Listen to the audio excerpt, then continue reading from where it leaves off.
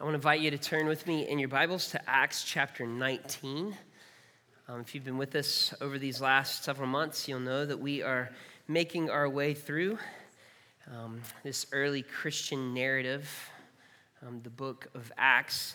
And today we come to another pivotal scene. The gospel is going to travel via Paul in his ministry to the city of Ephesus. And we're going to read about that in Acts chapter 19. And as is our custom, we'll be pairing this reading with a reading from the opposite testament. In this case tonight, I'll be reading from Isaiah chapter 44. So I'm going to read Isaiah chapter 44, our sermon text.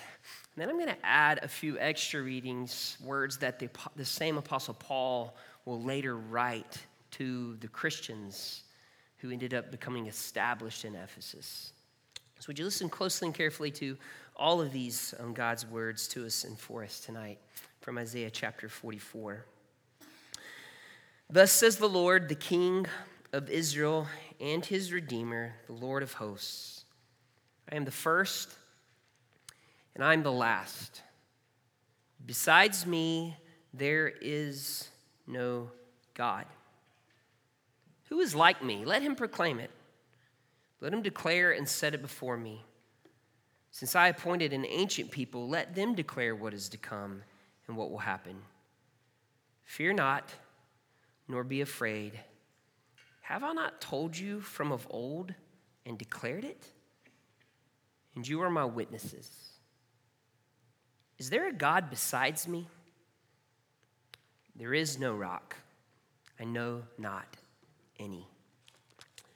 And from Acts chapter 19, beginning in verse 1.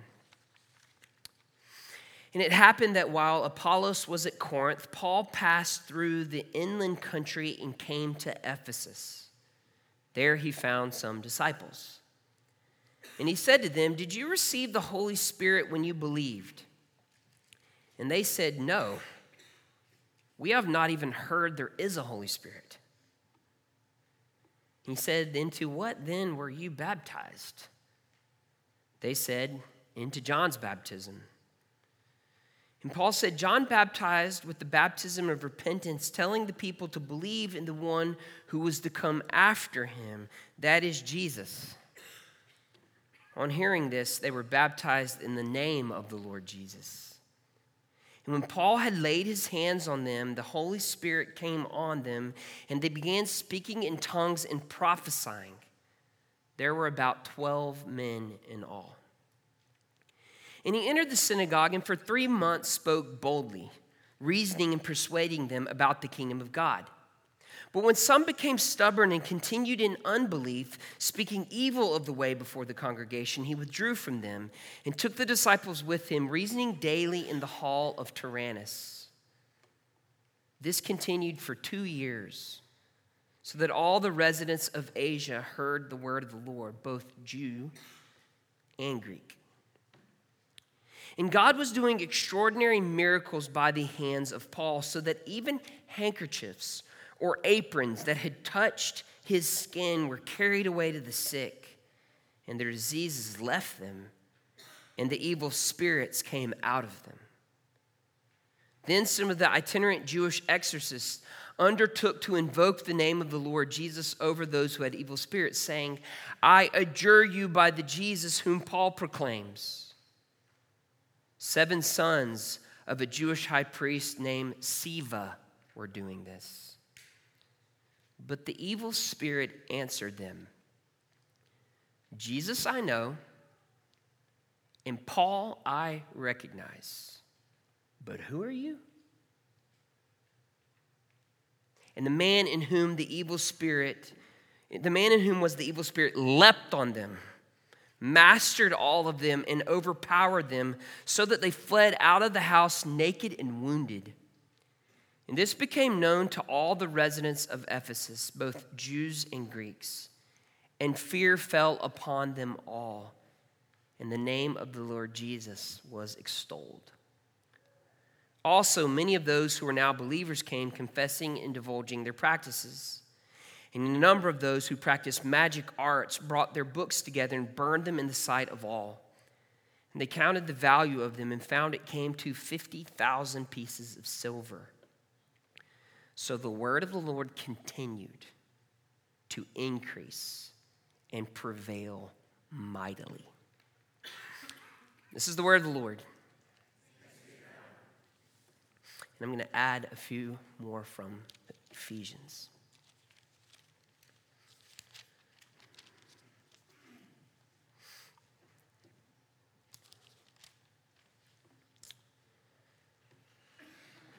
And what is the immeasurable greatness of his power toward us who believe, according to the working of his great might that he worked in Christ when he raised him from the dead and seated him at his right hand in the heavenly places, far above all rule and authority and power and dominion, and above every name that is named, not only in this age, but also in the age to come.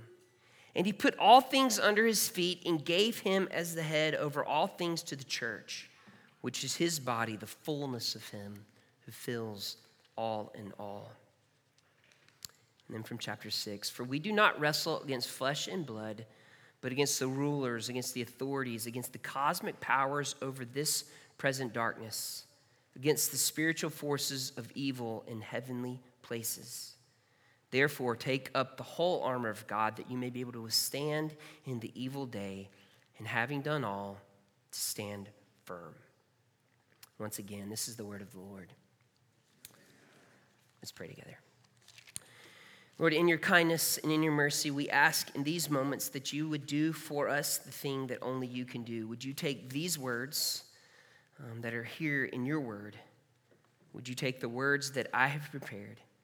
And would you use them both, Lord, to great effect in our hearts and our souls? And I pray that we, in particular tonight, could leave with such deep joy, Lord, having remembered the victory of our Lord Jesus. And it's in his name that we pray. Amen. So at our house, the Busby residence, not very far from here, we have a carport that is in the back of our house. Many of you have been to my house and you'll know of this carport. It's a particularly beefy carport. The beams are these big, solid, like more than is necessary, thick steel beams. The pylons are big and thick. I mean, you would think whoever assembled this carport in the 1960s had, stock or some kind of working relationship in U.S. Steel. That's actually true. We've done the research. They did. It's steel. It has a tin roof, metal upon more metal of various kinds. And the Busbys, we have electrical power that runs in this carport. We have an outlet to plug things in. There's some lights.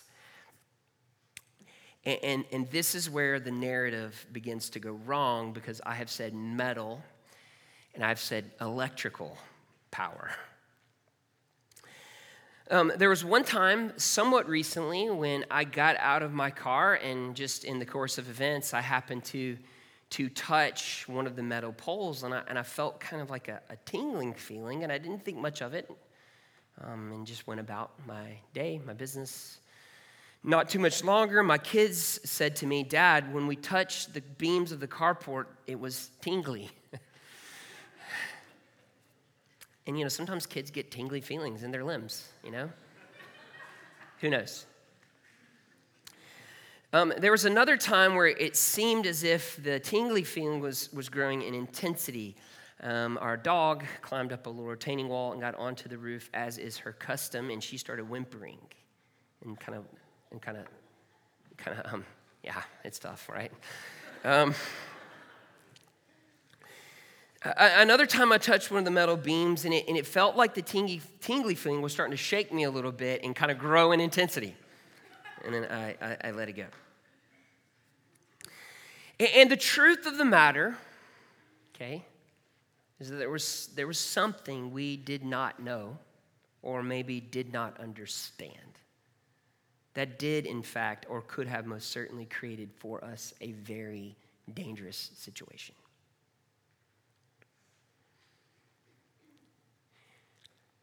Now, thinking about that this week reminds me of what Paul, the apostle, experiences that we learn about in this passage in Acts chapter 19. See, Paul is coming with the good news of Jesus to Ephesus. I'll say more about this in a minute. But Ephesus in particular in the Greek and Roman world was a city coursing with power, spiritual power. I'll say more about this in a minute, but it was a center of occultic and demonic worship practices. And the city is charged literally with spiritual power. It's just that the powers who think they're in power in Ephesus have another thing coming. Because there is something they do not yet know or understand that in fact creates a very dangerous situation for them. And the thing they don't yet know and the thing they don't yet understand that Paul is here to proclaim, that 7 exorcists learned the hard way, is that there is one and his name is Jesus, and he holds all power, all authority. He rules and reigns over this world, and not just this world, but this world. And this world. That is the main thing I have come to tell you today, okay? It's the main thing I want you to hear. That's what the sermon is about. It's about the fact that Jesus Christ has power above all powers. He has all the power, all the authority. He rules and he reigns. This should strike you today as very good news. So we're going to unfold this together in the time we have. Now, to get there, to get to this scene, within the scene in particular, where demonic powers come to understand what's going on truly, we're going to talk about a few other things, because Acts chapter 19 is unique. It's a unique scene, but in this scene, it gives us the pattern of how things tend to go when the gospel goes into a new place. So throughout the book of Acts, when the gospel travels into the new place, when Christ is proclaimed, we find people who are baptized. We see the pouring out of the Holy Spirit.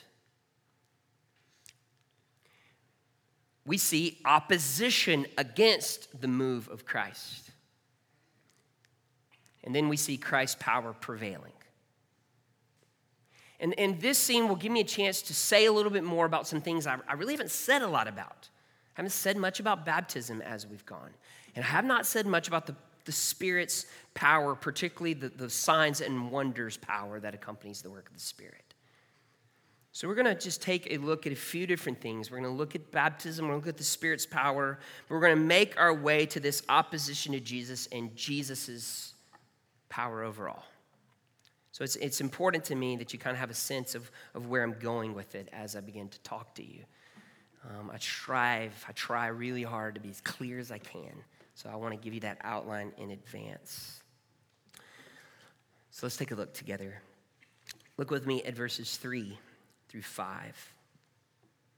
We'll start with verse 1.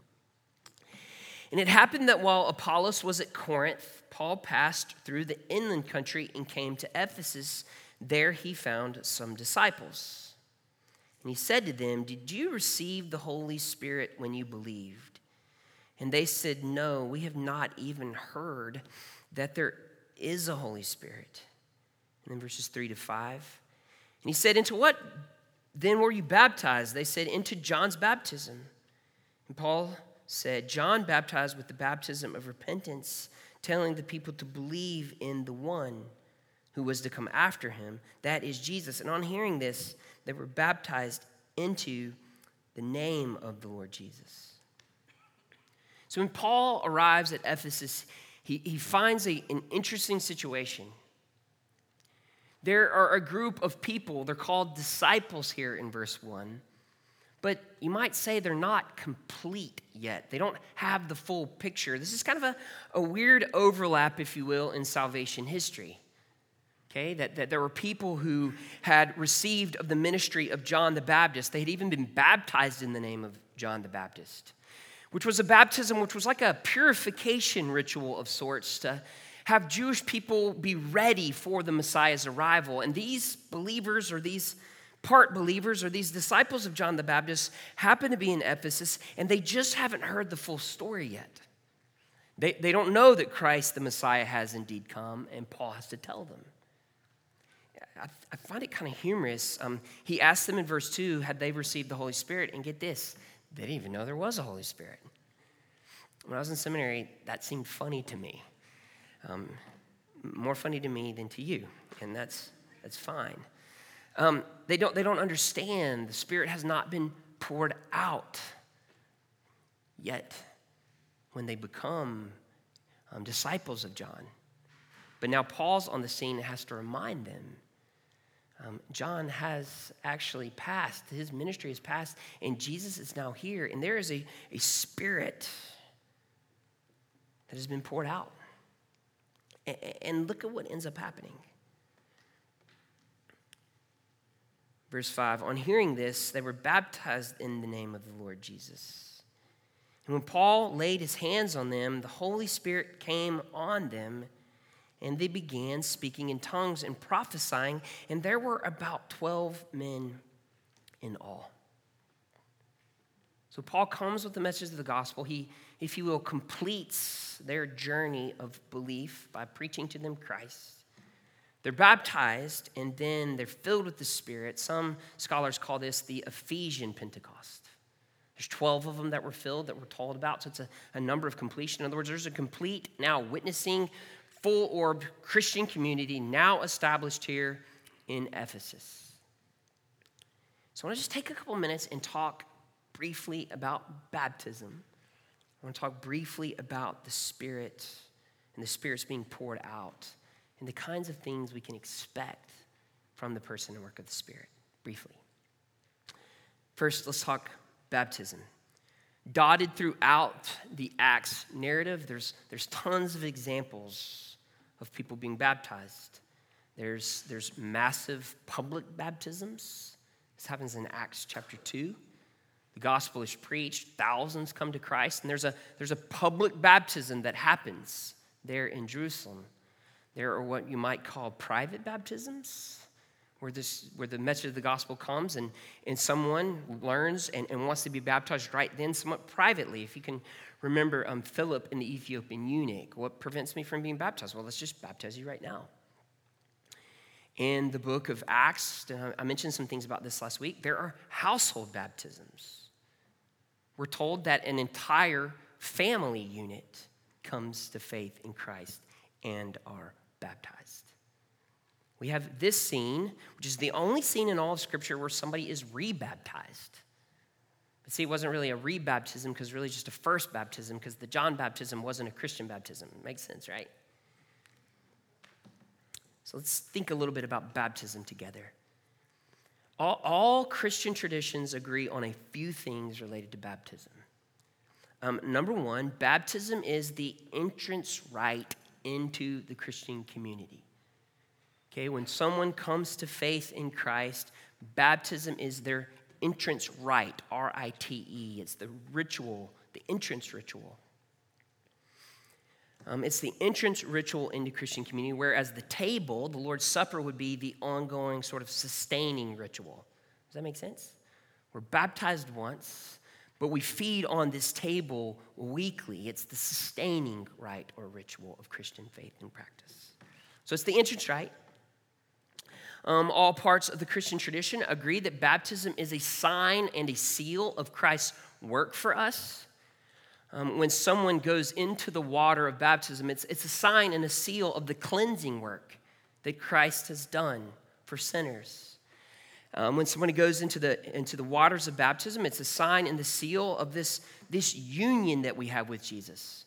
The Scriptures will teach us that we're baptized into Christ. We're united with Him. And baptism becomes the sign and the seal of that uniting work that Christ has done.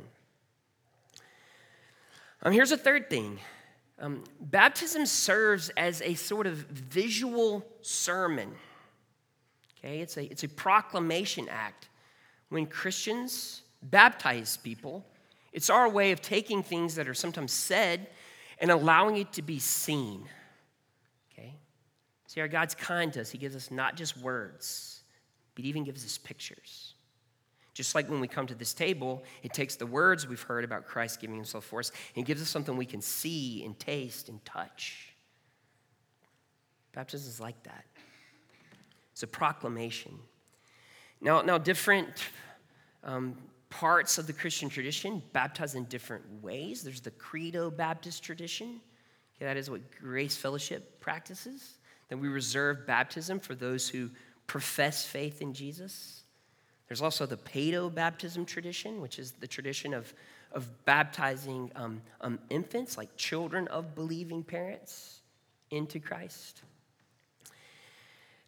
Both kinds of ways of viewing baptism, by the way, use the book of Acts to bolster sort of their views on baptism.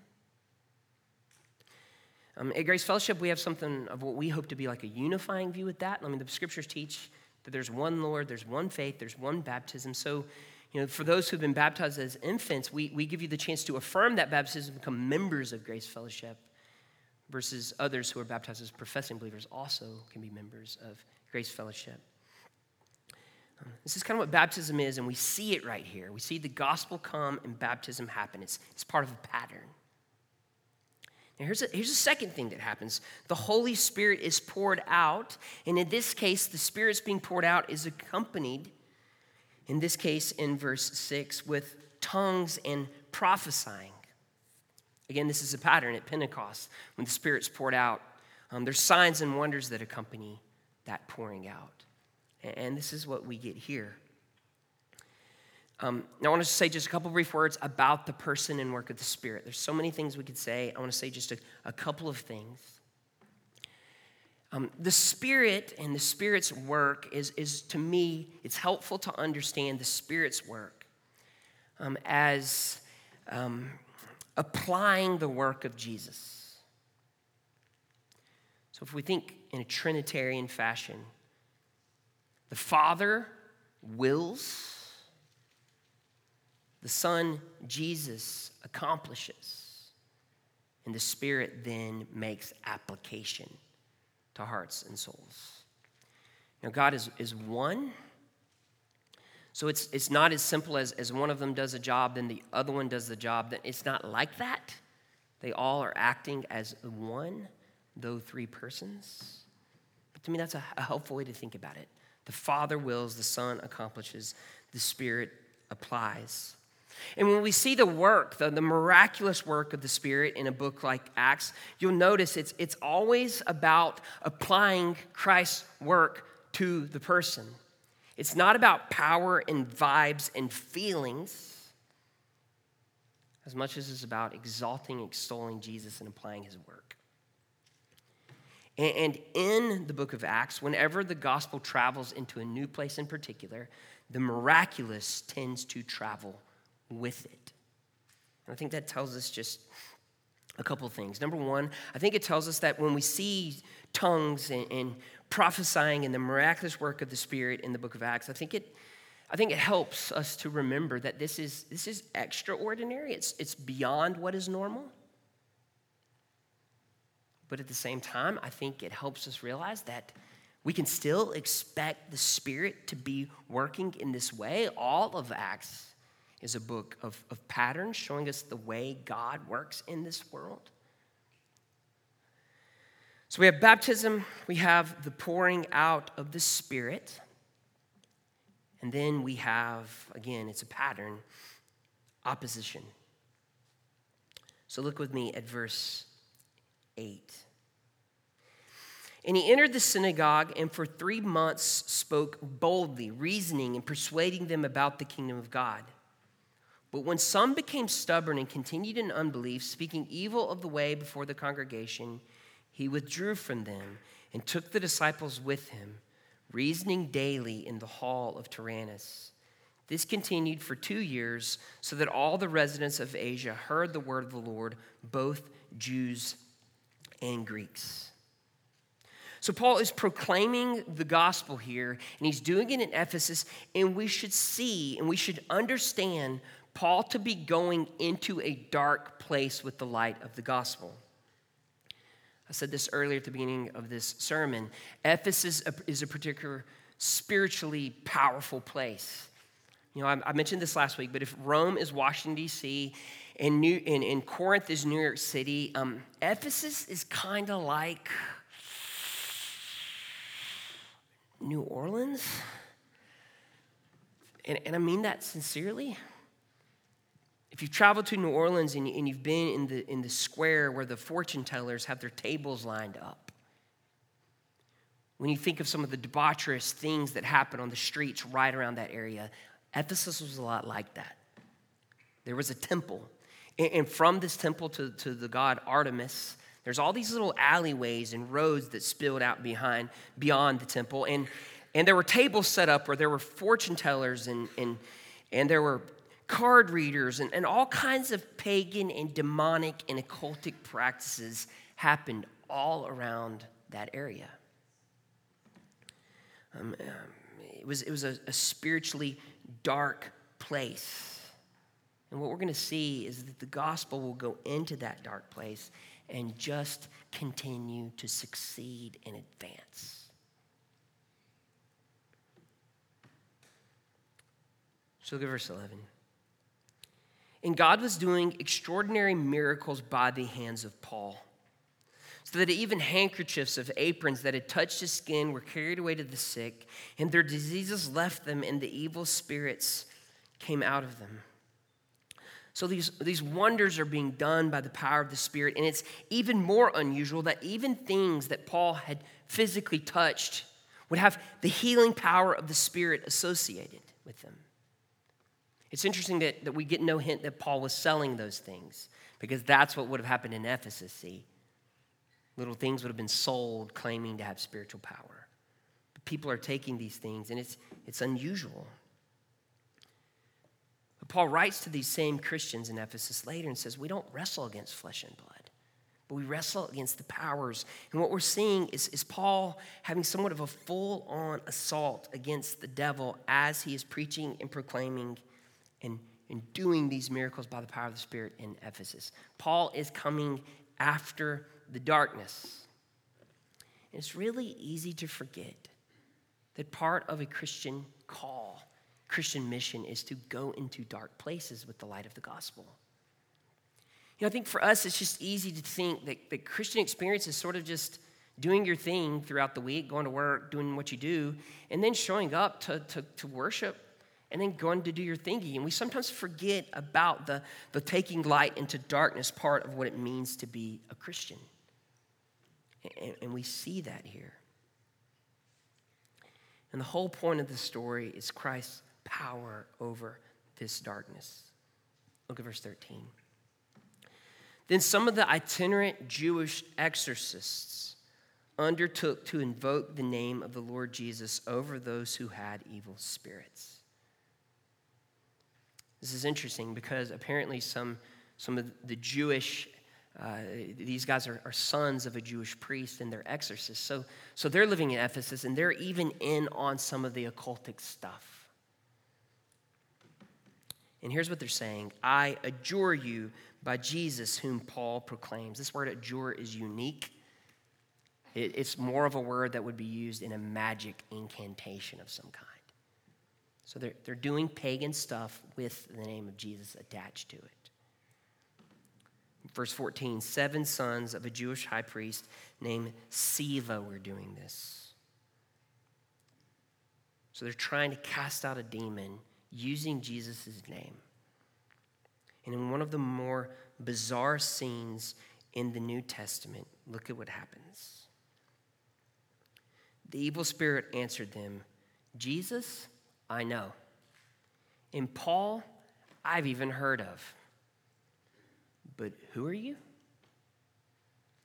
The language is strong. It's but who do you think that you are? And the man in whom was the evil spirit leapt on them, mastered them. It means he wrestled them. The evil spirit literally beats up these guys, bloodies them, overpowers them. They flee out of the house naked. They've been stripped naked and wounded. What? What? And I think Luke tells us this story to help us realize that the name of Jesus is powerful. But the name of Jesus is not a magic trick. See, these sons of Sceva, they don't get it. They have Christ all wrong. See, in a city pulsing with spiritual power and longing, they think Jesus is simply just an option among all those things. They think his name can be used as a magic trick, but don't forget that this is the Jesus who we just read from Ephesians, has the name that is above every name, that is far above every name that's being named. And all rival powers and authorities are being brought under his feet. This is Jesus we're talking about. We're not talking about one spiritual option among lots of spiritual options. And all power belongs to this Jesus. See, in the New Testament, demons are afraid of Jesus' name. They're not afraid of people who use Jesus' name as if it's a magic trick. And y'all, I've thought deeply about this week. Because see, part of what a sermon's supposed to do is move from the cool story, so what, to what does that mean for us today? And I don't quite know what to say at this point. But what I do know is there is a way of us hanging around the things of Christ, looking for some kind of spiritual power from being involved in Christian things, that comes pretty far afield from knowing Jesus, worshiping him, yielding to him.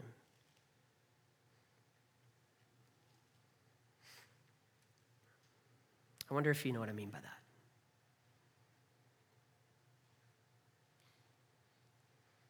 I mean, I know I can go about a week doing Christianish things, feeling spiritual power and experiences. But sometimes I wonder if it falls short of the ways in which in this book, the book of Acts, calls us to yield the totality of who we are to him. And that's what we see next.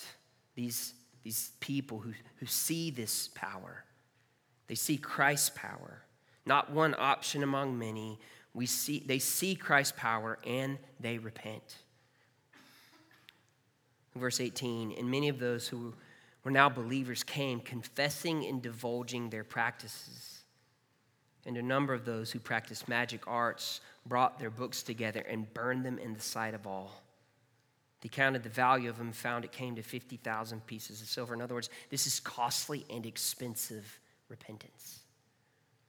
This is costly and expensive yielding to the Lord.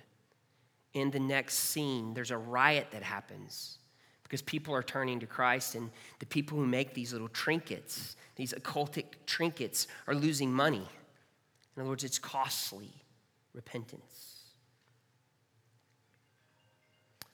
But in verse 20, we learn that the word of the Lord just continues to prevail against all powers. You know, Christ Jesus has all power, all authority. Jesus Christ himself is the name that is above every name. He has no rival. He has no equal. There is no other weak thing that you could devote your heart and soul to that compare to Jesus and his worth. Christ has all power. So what? This is where I want to just conclude by speaking to your heart as directly as I can. There's a good amount of people in here tonight. And you're human persons who live in a broken world. You live in an age that is, the scriptures teach us, that is ruled by evil, or at least it seems to be. And evil in the scriptures takes on a couple different forms. I mean, there's the world, the pressures that we feel just living in this world. The world presses us. See, but evil in the Bible is more complicated than just a world pressing us. It's also our own fleshly appetites and desires. They constantly lure us away from loyalty to Jesus. And it's even more complicated than that, because the scriptures teach us that evil has a real live person attached to it who's called Satan, the accuser, the devil, who actually is like a roaring lion that seeks ways to destroy, eat, overwhelm, discourage you all the time. It's always happening. It's never not happening. In other words, you're a person. You're living in the world that I live in, which means that I cannot even possibly know tonight the ways that you might feel weak, weary, powerless, out of control, uncertain, vulnerable, afraid, tired, deeply fearful. If that's you tonight, I actually don't have a power to tell you to channel. But instead, what we have here tonight is a person that I want to announce and declare to you.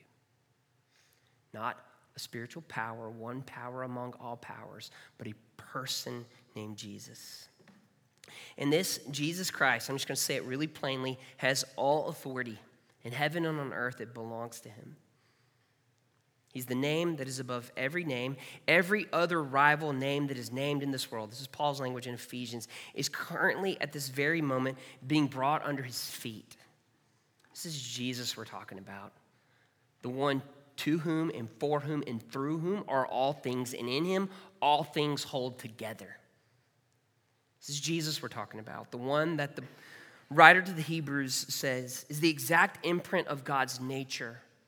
And he upholds the universe at this very moment by the word of his power. This is Jesus we're talking about, the one who says in the book of Revelation, I am the first and I am the last, and I hold the keys of death and Hades. Jesus Christ rules the world.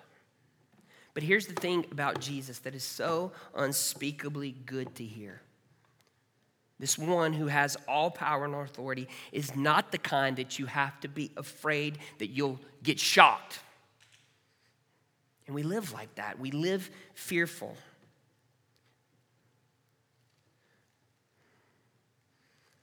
I remember when I was a young kid, I used to think that if I didn't quite do something right with regard to Christ, I'd get something bad to happen to me. And that's not the Jesus we're talking about. Because this Jesus, the scriptures teach us, the one who has all power and authority, also is a sympathetic high priest, able to sympathize with you in every place of weakness. This Jesus, the one who has all power, also went to the cross to prove to you that the most powerful being on the whole universe is also at the same time the most kind. And in his cross, he defeats the power of death and darkness. In his resurrection, he is very, very alive. In the pouring out of his spirit, he gives you a helper who's close and can bring comfort to you. In his ascension, he rules and he reigns, proving that the most powerful person in the universe also happens to be the person most for you, ruling and reigning and praying for you even now. This Jesus, who has all authority, is returning to crush evil and sin and death forever. And this Jesus, who has all power, who's done all these things for you and for me, is seeking your total allegiance. And even that is a kindness. The more you follow Jesus, the more you realize that the more you yield to him, the more joy you receive. If you need strength, if you need power, there is a power, and his name is Jesus. He's unlike any other. He's not for sale, and you can have him. You can have his strength even now, and his strength is always made most perfect in your places of weakness.